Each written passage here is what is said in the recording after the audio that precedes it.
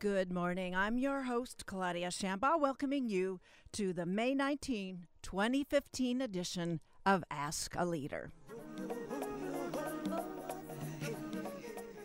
Before I haul into my program lineup, I wanted to acknowledge that my recurrent guest, UCI Theater Director Jane Page, recently received the Professor of the Year Award campus-wide. I'm so glad that her enterprising, engaging, and enlightening ways caught the attention of her peers and of management. Congratulations to a deserving professional. Now to the program. My first guest will be Jan Meslin, Director of Social Change Development for CIVIC, that is Community Initiatives for Visiting Immigrants in Confinement. She'll talk about how immigration reform affects what her organization does and must do for detainees in isolation who've committed no crime. CIVIC is also in the middle of a campaign, a fundraiser, toward which you can feel free to contribute. Then, Charlie Blek, local chapter president of the Brady Campaign for the Prevention of Gun Violence, returns to speak about the new law that he says is a game changer, the California Gun Violence Restraining Order, adopted in the aftermath of the Isla Ista shootings that took place 1 year ago this coming Saturday. We'll be right back after a short break.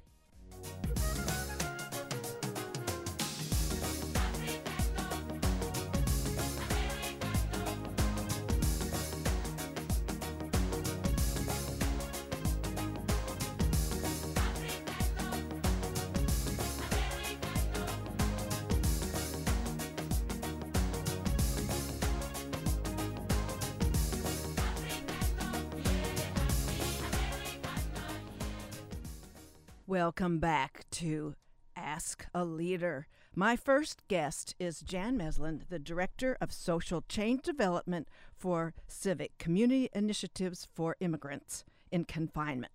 CIVIC's charter is ending the isolation and abuse of people in detention through visiting, making those detainee stories part of the public discourse, and advocacy. Previously on Ask a Leader, we had the pleasure of Christine Vialho, as well as she appeared on the Heather McCoy Show. Jan is here today to bring us up to date on what the impact of changes in immigration policy have had on undocumented individuals detained around the country. And we'll make it local too, folks, don't worry.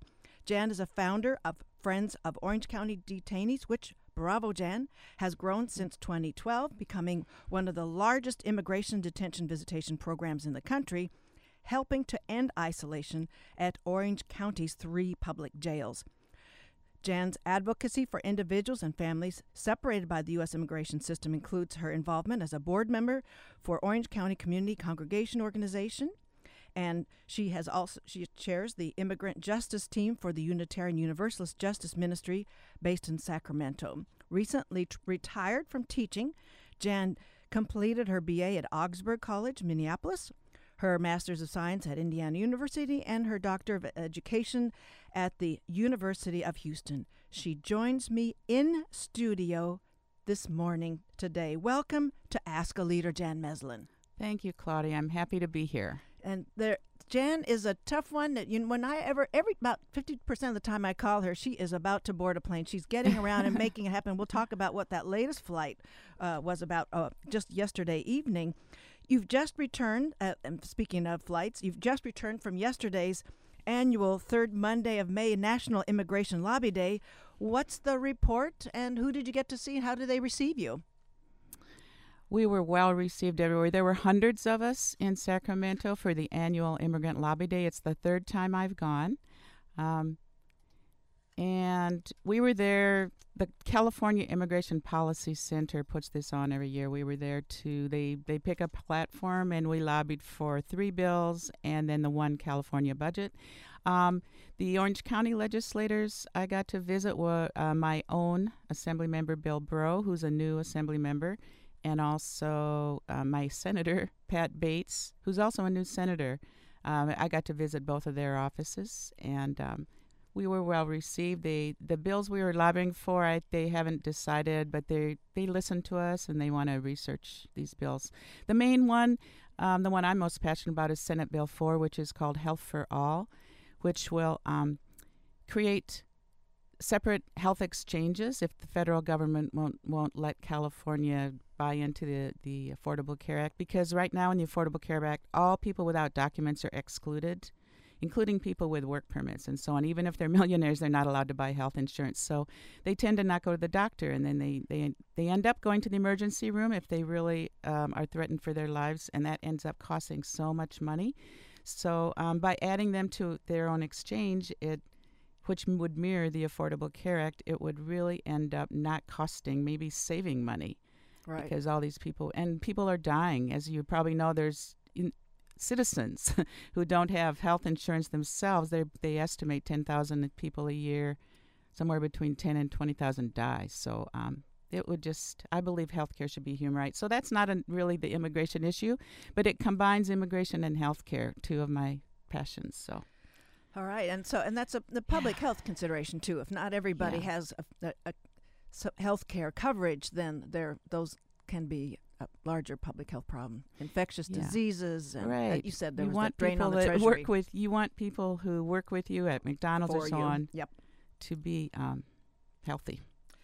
Well, congratulations. So you're probably starting to get ready for next year's May 2016 immigration. So, no, but it's national. But really. So everybody was turning out all over the country for that. Well, this was a California statewide thing. So we were just visiting California legislators. But it's interesting because I met a lot of people, and there were people there I knew already, and it's interesting how many of them also visit immigrants in the jails around the state of California.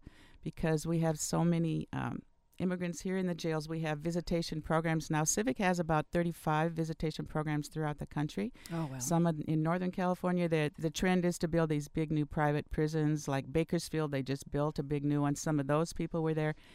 But anyway, it just, when you visit and it all becomes personal and you make friends, you want to do more. And so that's probably why they were in Sacramento, a lot of these people. It kind of changes you, and we realize that we're all one world, and we want everybody to be treated right. When we learn what our country is doing, a lot of us we try to fix the system. So let's move now into there's been a lot of immigration policy has been superbly dynamic. It's constantly changing. Obama had initiated the Deferred Action for Childhood Arrivals, DACA for short, and then after that, just right after the 2014 elections, he then presented the Deferred Action for Parents of Americans and Lawful Permanent Residents, it's known as DAPA. What Obama giveth the Texas Federal District Court judge taketh away for the time being. So how does that affect DACA? It sort of changes the milepost of who's eligible, and tell us what it does for DAPA as well. Okay. Well, this was November of 2014, like you said, his executive action, because our U.S. Congress really needs to act to make some permanent changes. So many agree that the system is broken. They're just not agreeing how to fix it. And it might have had enough votes to pass, but it wouldn't even get to the floor of the House. So either agreeing not to, or agreeing just to let it sort of suspended. I'm thinking it's a little more passive aggressive sometimes when I watch Maybe the kinds of hollow arguments that are used. It just not attend to it at all. But anyway, President Obama did execute this action in November 14th, partly because the young dreamers, the DACA certified people, and the young people are amazing. The movement, and they inspire me so much. They just won't let up, and they were working for their parents also, which is why DAPA kind of came around. However, the Deferred Action for Parental Arrivals, they need to have a U.S. citizen children, and so some of the dreamers' parents themselves are not able to benefit by that. That's one thing, but so it still leaves out a lot of people. We need a national immigration reform with a pathway to citizenship by Congress to help everybody. Now, right now, it was stopped by a Texas judge.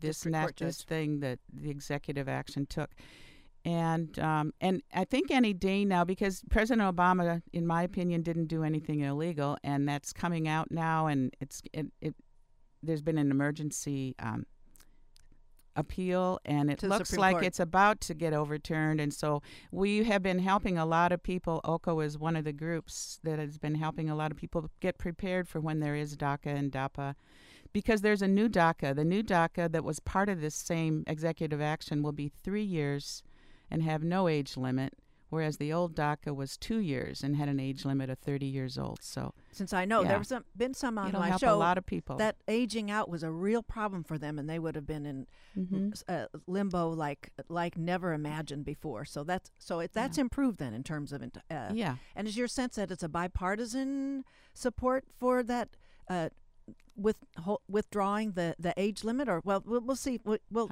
circle know. back to that at another show, because Yeah, but in Orange County, as you know, we have so many immigrants, mostly of Latino descent. but Many of them are Asians. documented, and many Asians. That's true. That's Yes. true. Yeah. Many documented people, Asians and Latinos, and probably other groups also. Many that are undocumented and many that are documented. And these kinds of things help them all, because there are many mixed families that have both. And so in Orange County right now, we have about 1,000 people that are in our jails that are under control of ICE, the Immigration and Customs Enforcement. And these are the people that CIVIC concentrates on, the people that are in detention. And let me correct you a little bit. You Please said backed up.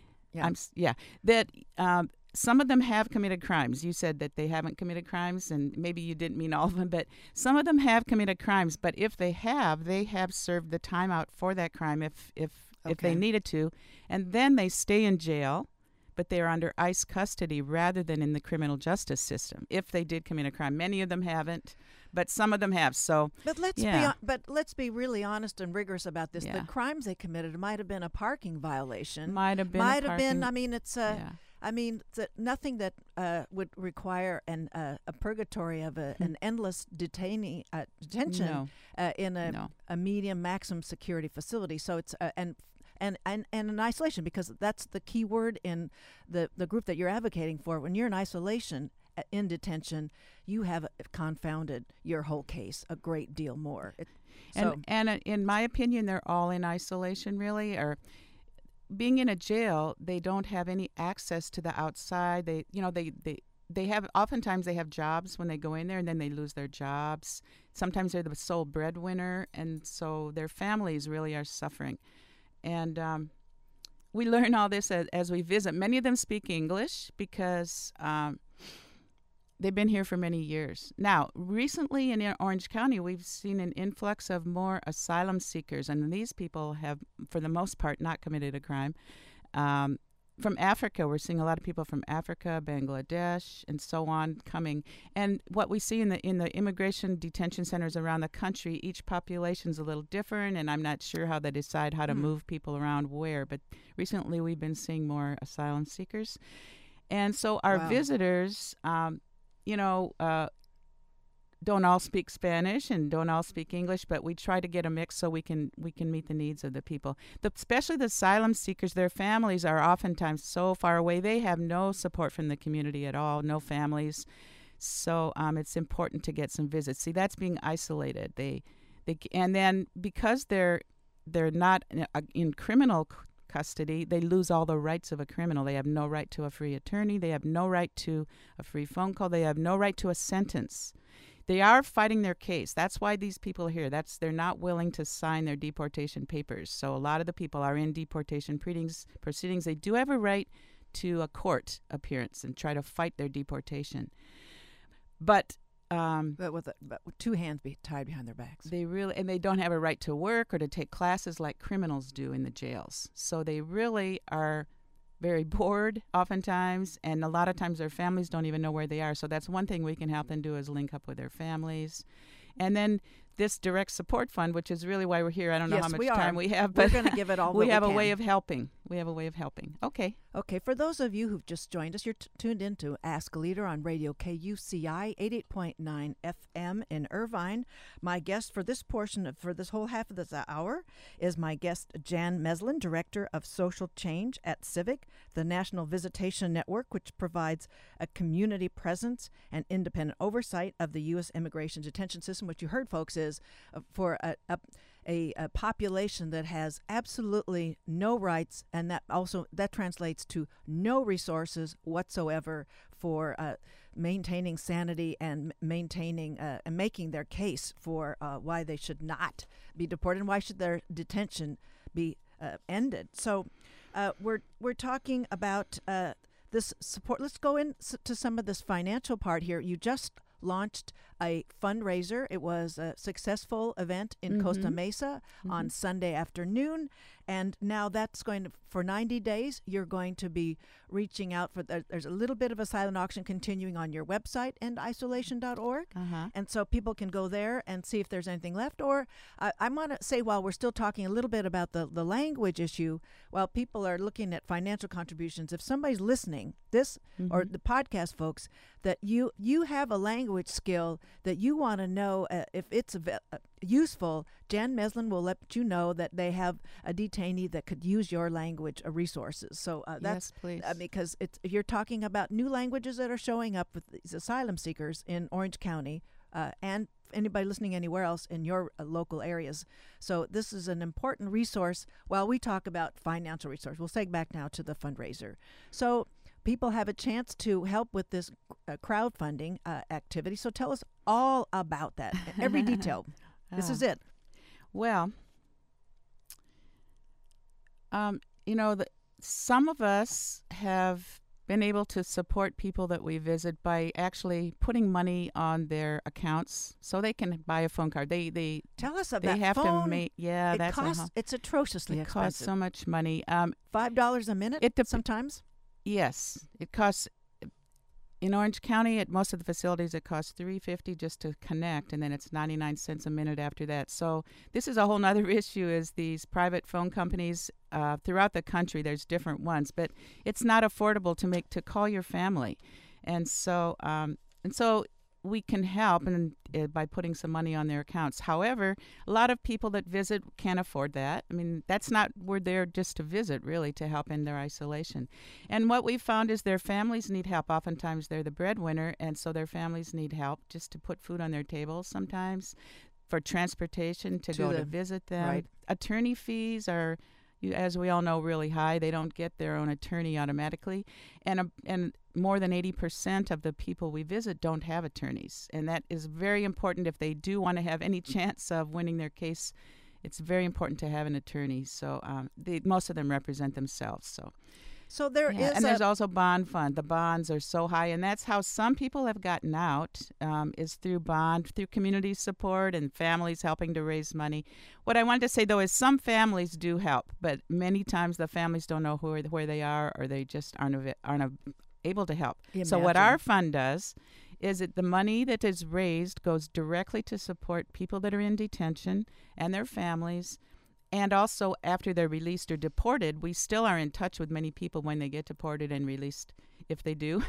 And so we can help them just get their new lives going, because oftentimes they just get dumped and they don't have any support then. So what we do, we have our website is www.endisolation.org, and then /direct support, and all the money will go to help the people and their families.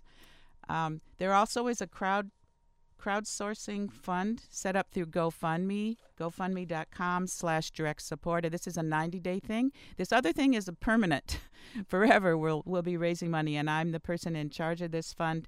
So individuals or visitation programs themselves can apply for money through our program. $150 max per individual, $500 max per visitation program, and then we fund them. Right now, we were able to raise a few $100s on Sunday. We already had a couple $1,000s in the fund, so we've already helped some people. So, yeah, it's a win-win. Now, while we're talking about the fund and the legal fees, that I just wanted to know, with the public interest component of UCI's law school, is Dean Chemerinsky, is he finding some pro bono or leveraging pro bono or sending students your way at all? Have you seen Definitely. some? Okay. We have Kudos worked to with them. him and with their immigrant law center, yes. Okay. Yeah, we stretching the dollars there. And some of the other university law schools also. And I imagine they are finding They're wonderful. much fulfillment in what anything they do there. So we'll get some Wonderful on people. the show to talk about that too. But so you said it's GoFundMe.com/direct support. We'll get that in the summary. So Okay, and the important one would be endisolation.org Yes. /direct support. okay, yeah, Because that'll be a permanent thing. And have you given my email well, to people? I'll give it away now, All right. and it'll be included in the summary so people can read It's it too. jmeslin @endisolation.org, JMESLIN, and I'm happy to help any questions you have or to get you involved in the visiting with us. Yes, on those levels.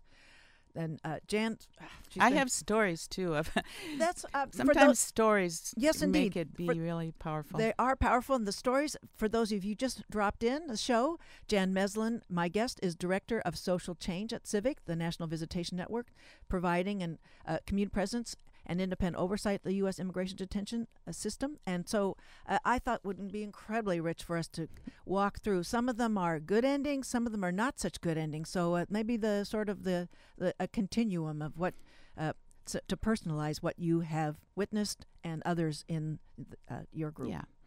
Well, and we have made thousands of visits over the last 3 years. But I just want to talk about my own, Please. because they're Do. more personal to me, and I'm not going to use names, the correct names for most of these. But a young man that I visited for almost a year just recently got deported about 1 month ago to Mexico. He's only 21. He just turned 21 while he was in jail. And it was he and his mom living here, the two of them, and she's still here. And she's maybe going to end up moving back to Mexico, but they have been here for so many years, and her job is here. And so they're kind of lost, not knowing what to do. But this most wonderful young man that really touched my heart. And, you know, he became like a son. Over a year is a long time. And now he lives down in Sinaloa. And he has an aunt down there, so that's helping. But he feels kind of lost. He considers himself a U.S. American. He's been here for more than 15 years. So anyway, that's one. So he's deported, but I'm still in touch with him. Okay. And wow. there's another one, a young woman, Costa Rican woman, who I visited, and other people visited her also. She has been released on $0 bond. I guess they just thought she was so compelling of a case. Why do you think? What might have made that compelling, so we can find those nuggets where we can make those cases, bring them Well, to the surface? she didn't commit a crime. She was here for asylum. Her asylum was from the country of Costa Rica, so maybe at first it got denied, maybe because Costa Rica, they think, well, everybody wants to be in Costa Rica. But she has, you know, a sad story from there, and you does say not want to anything go about back. it in general terms? Not really, Okay. no. Okay. But she has now been released on $0 bond, but she meets with ICE every month, and she just recently got her ankle monitor off because they don't think she's a flight risk anymore. But she was actually at our event on Sunday, and so it was wonderful to see her. I become a good friend with her, and she lives in San Diego now, and she's still working on her asylum appeal. Who knows? The asylum cases can take a long time because we just don't have enough immigration attorneys. Okay, and then the third one is Chris, who I visited previously in one of the, because we've been doing this 3 years. I visited him for a few months.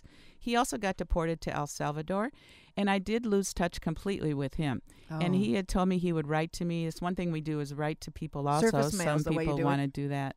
Surface mail, or are there emails? Surface mail. Yeah. Okay. Surface mail. So Because we write to people all the time in the jails back and forth. Some people, that's what they want to do rather than visit. But at any rate, I never heard from him. So I really worry about him and wonder if he died. He's in El Salvador, and he came here when he was only 8 months old. oh, geez. His parents brought him here at 8 months, and they were leaving El Salvador during terrible times during the 80s because he was 25 when he got deported, and he had been here since he was 8 months old. Wow. His And whole life. His English is his language, and so I don't know how he's doing. I hope he's still alive. And finally, Robert, who I visited more than 2 years ago at the Santa Ana City Jail, and recently he connected with me on Facebook. Wow. I didn't know what happened to him, and I only visited him a couple of times because he got deported right after that. But he's an activist now in Tijuana, helping Dreamer moms and deported veterans.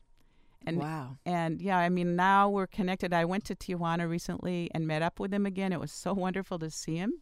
I had only seen him in the jail setting, just to give him a hug. And And this is kind of a neat story. And I just saw, I mean, he's doing amazing things, helping people who are deported himself. And it just, so now it makes me feel so good. And I'm so proud to be his friend.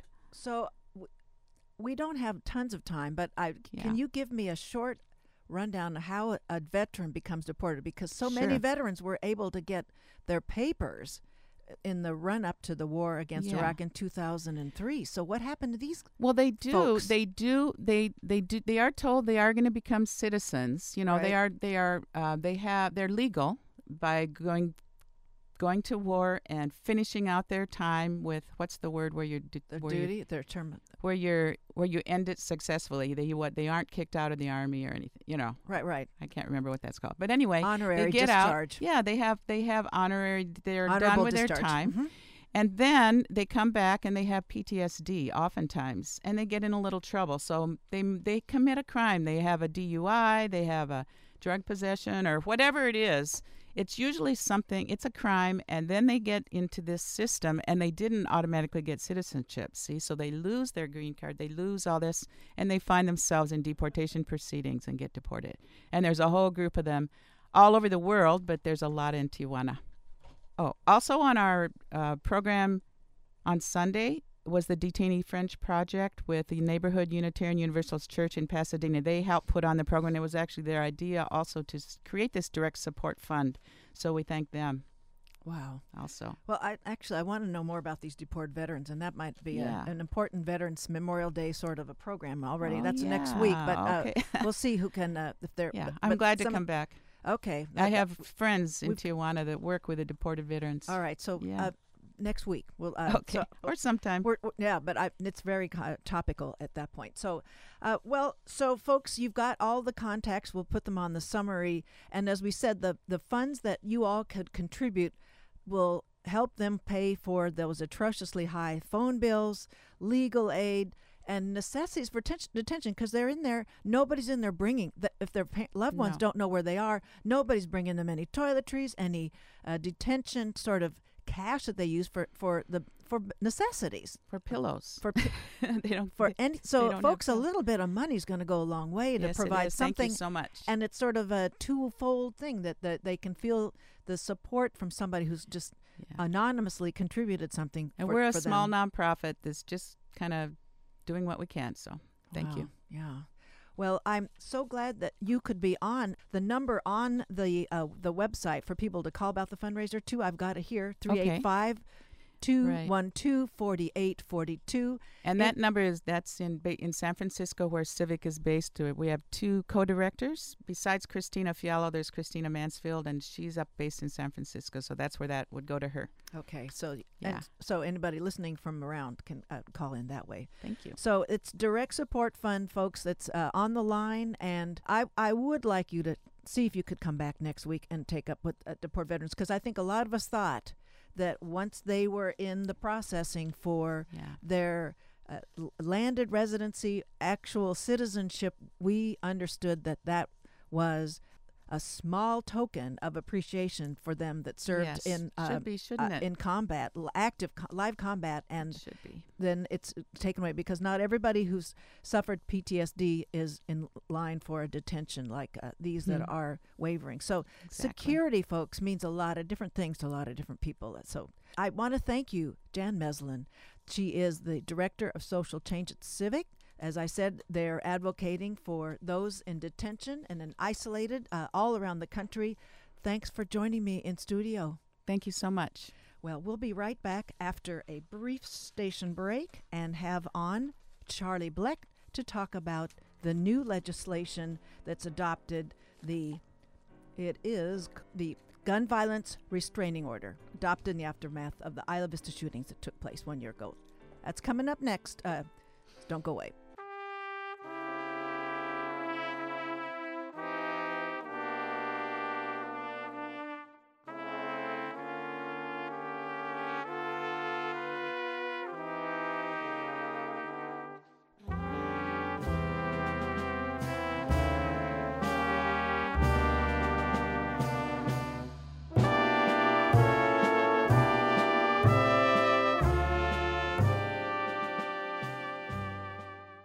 Welcome back to the show. That's Charlie Hayden's America the Beautiful. Beautiful piece, I say. So now we're back with Ask a Leader. My guest for this portion of the hour is Charlie Blek. Since this Saturday will mark 1 year since the shooting spree in Isla Vista, adjacent to the University of California, Santa Barbara campus. When gun prevention measures are on the move in our state legislature and beyond, I always count on Charlie Blek and his wife, Mary Lee Blek, to be in mobilization mode. Their own loss of their own son over 2 decades ago is a guiding principle for the importance of activism. The purpose of Charlie's return to the show on this day is to build public awareness about the new measure adopted last fall, which will take effect January 1, 2016. It is the Gun Violence Restraining Order. His editorial support of this measure appeared in this last Sunday's Orange County Register. Welcome back to Ask a Leader, Charlie Blek. Well, thank you, Claudia. It's always great to be able to chat with you. Oh, you know it's my pleasure, Charlie. And hello to Mary Lee. I think she's listening back there. And if she wants to chime in anytime, that's fine. But the last time, Charlie, that you and I talked about this, you were concerned at the UC Irvine vigil observing the loss of life at Isla Vista. You felt that your next move was to take up the legislative charge. You weren't sure you were going to get a lot of company right around the campus.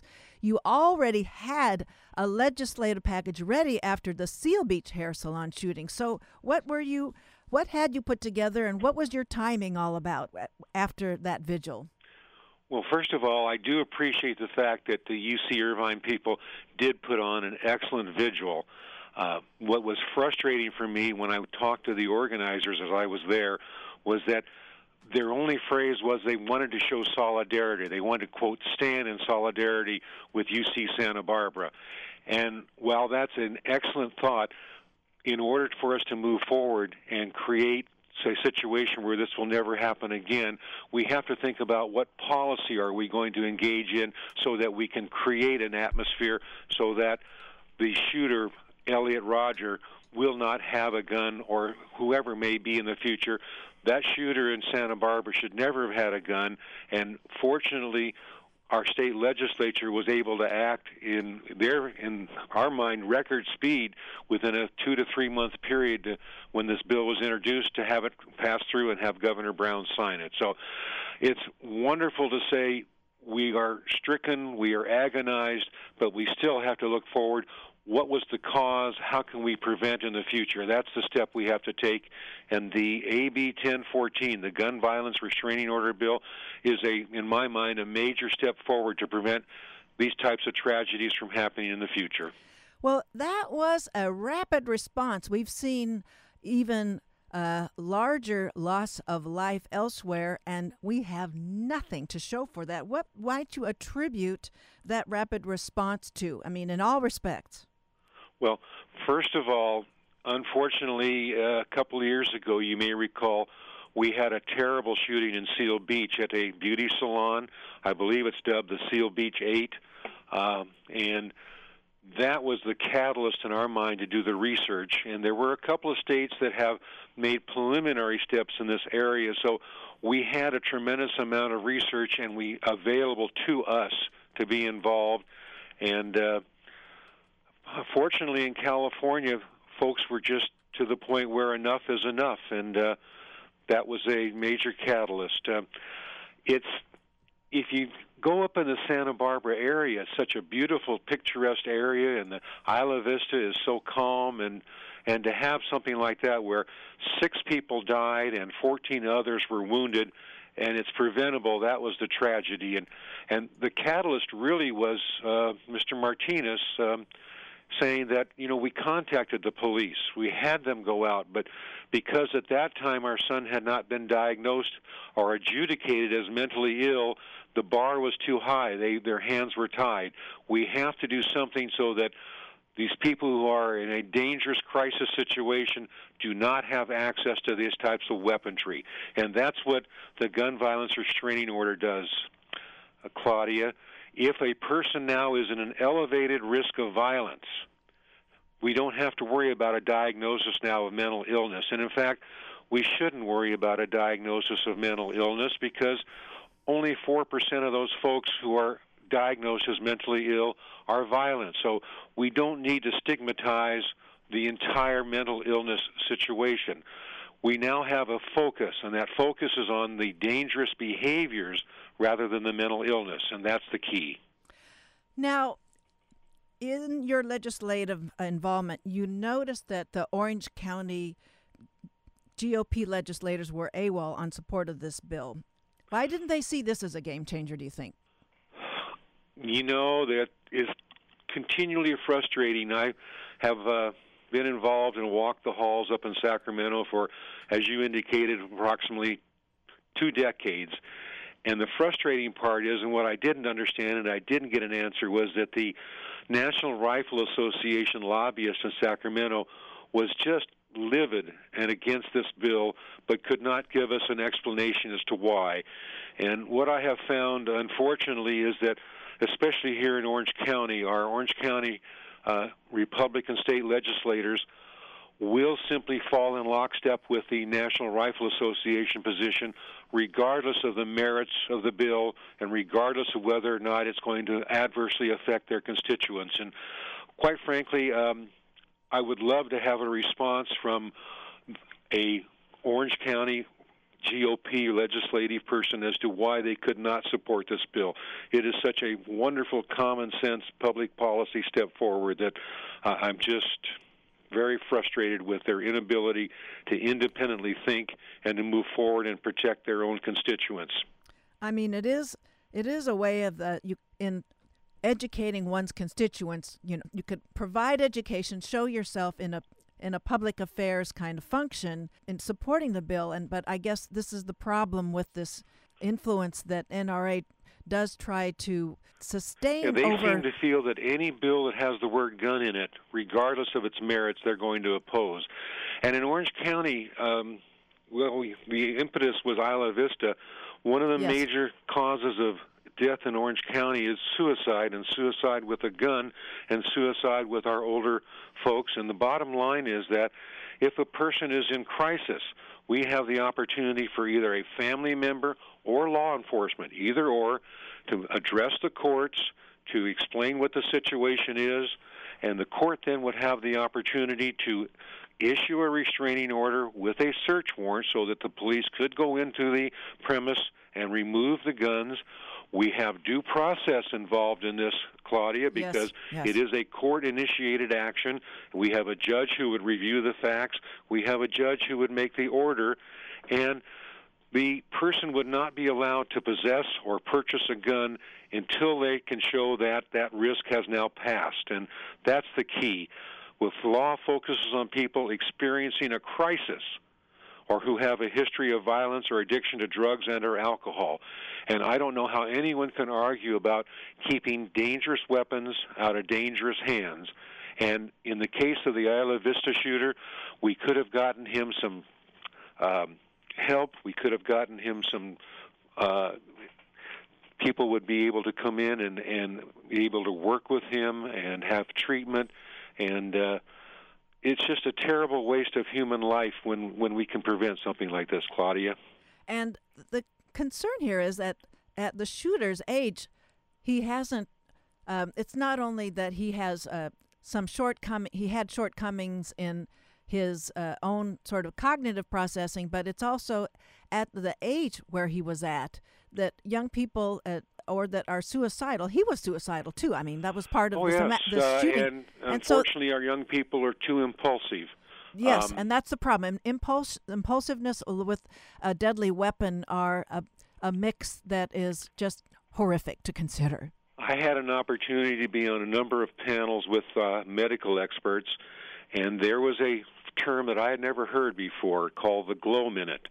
And what happens is when a person attempts a suicide, it then dawns on them that they've done a very, very stupid thing, and they do want to live. And they dial 911, and if the attempted suicide is with pills or slashing or whatever, there's a tremendous recovery rate, and they go on to have a very productive life. If the option they choose is a loaded, unlocked gun available to them, Claudia, they're going to be 98% successful, and there'll be no 911 call. There will simply be a lot of anger and a lot of frustration, and that person will be very, very dead. So whether we're talking about that person lashing out against a community or that person turning inwards and killing themselves, when we have that type of weaponry available, we have deadly consequences. And what this gun violence restraining order bill will do is it will issue a temporary restraining order, and it will remove the gun. The person will be unable to purchase or possess a gun until the courts deem them no longer dangerous. And that's the key factor here. Prevention is the key to moving forward and saving lives. For those of you who've just joined us, my guest is Charlie Blek, local chair for the Orange County chapter of the Brady Campaign for the Prevention of Gun Violence, here on Ask a Leader at KUCI 88.9 FM in Irvine, streaming on the World Wide Web at kuci.org. And another feature of what happened in Isla Vista a year ago on this coming Saturday was that the law enforcement agencies did not consider looking for any kind of weapons. They just sort of did a sweep of the room, and we know from the coverage that the shooter was relieved that they didn't find any guns. So, but this restraining order, it sort of creates a template. Do I understand, Charlie Blek? That's correct. So you sort of like run down. The bill required our state judicial council to create forms so that either a family member or law enforcement has that initial access to our court system. And based upon a judge reviewing those facts and issuing that restraining order together with a search warrant, then law enforcement legally and is required to go into the premise and search for weaponry and remove that from the premise. And that was the key. I remember that coverage also, Claudia, and I believe they just only knocked on the door and had a cursory type of conversation. If they had an opportunity to go in and actually see the weaponry and remove it, I believe that they had came to the conclusion that that particular horrific massacre would not have occurred. That's the key. We need to take and get dangerous weapons out of dangerous hands. Also, I need to really focus on the fact that Yes. we don't want to stigmatize those folks who are mentally ill, because the majority of the people with mental illness will never be violent. What moves us forward and what I think is a tremendous policy issue here is we now focus on people experiencing the crisis.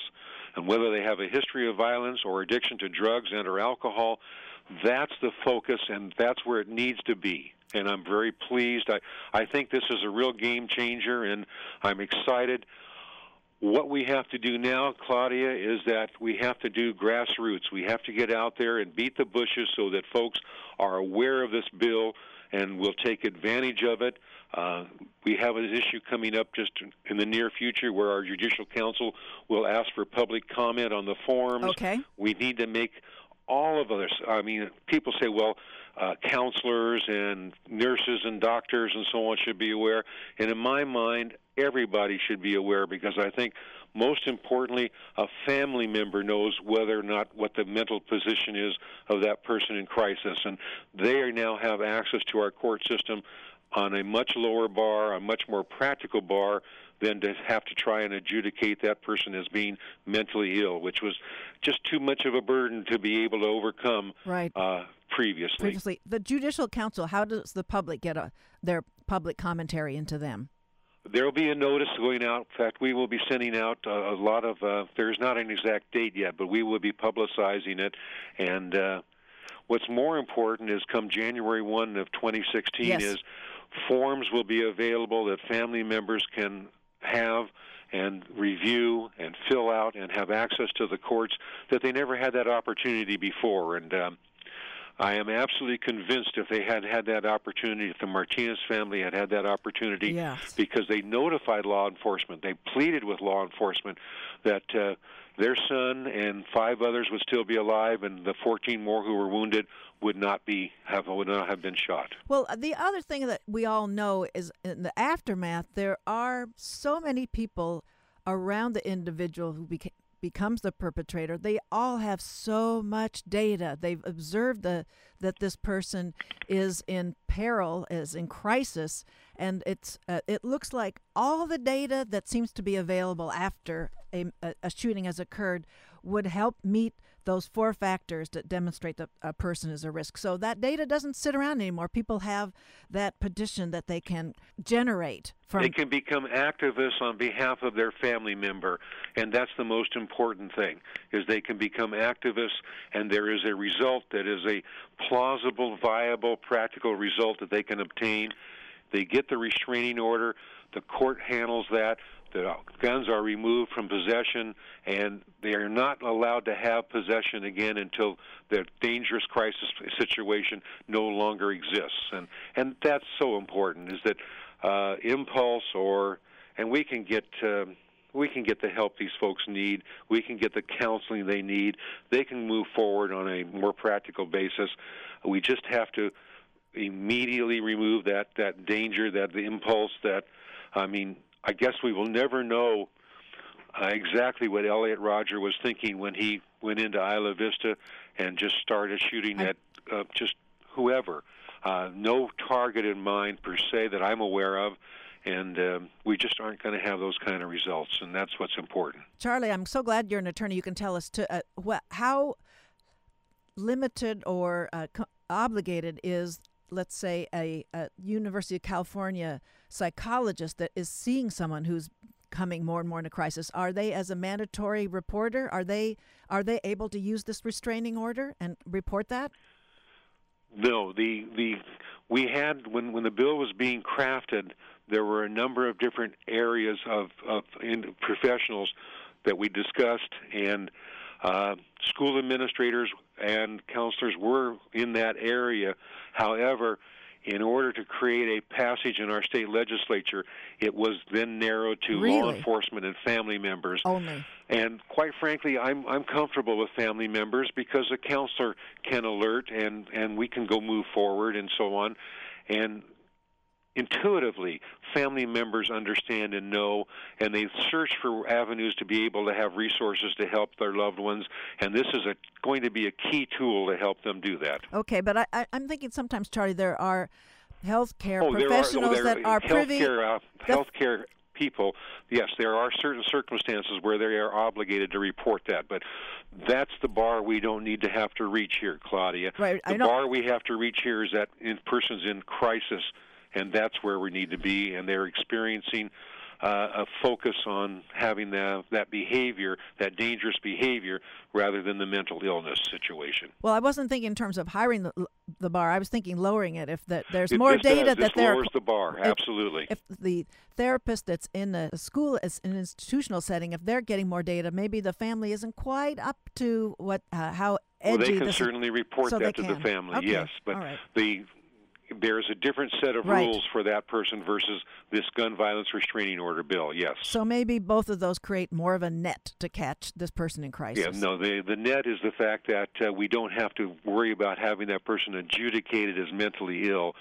We can now focus on the behavior rather than the mental illness, and that to me is a very, very big key. So you've given us some help on how we can follow up with either public comment that people could, I guess, go to your website, the Orange County Brady Campaign chapter website, that they can follow when the Judicial Council will be seeking public comment. That's one more place we could go? That's exactly where we can go, and more importantly, there's going to be a tremendous media surge the closer we get to January 1st, 2016. Actually, Claudia, you are on the cutting edge of this and being able to alert people on the front end, because as we approach January 1 of next year, there's going to be a tremendous surge of publicity to create an awareness of the consequences of not taking advantage of this particular bill and the fact that it's there. And I can't help but think the success of this measure is we don't have any. We don't know that we're not having those shootings occur. I mean, it's sort of a negative that proves the positive. That this could pare down, but we'll never know how successful it is because we won't know that we're not getting we reports will, of shootings. Because over the last 20 years, we've done a survey, Claudia. Yes. And California has reduced its gun mortality rate by 52%, which is 24% greater than the national average. And the reason we've been able to do that is because our laws in California are the strongest laws in the United States, and that's the key.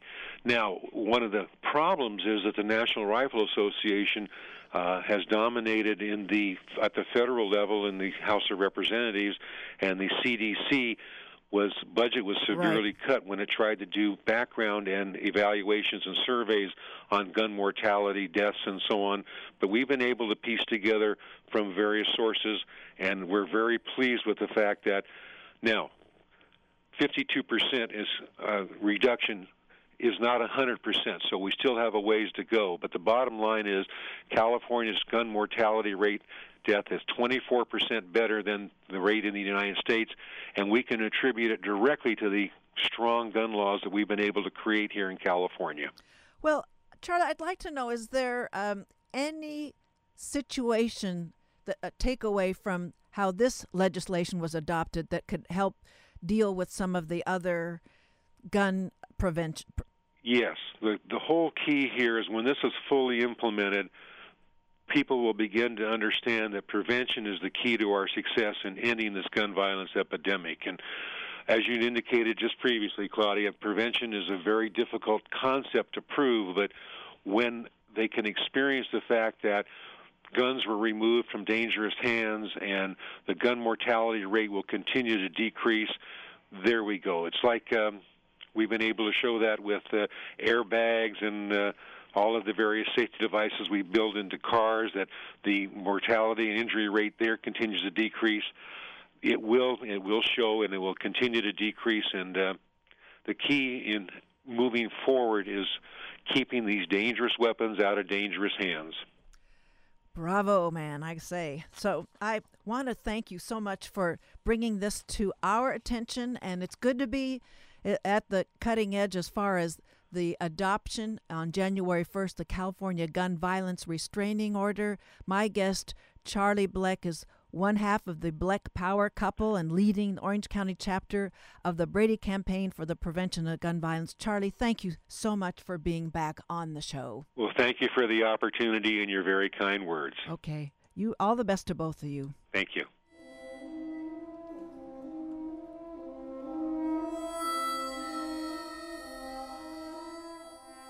Well, that wraps our show for today.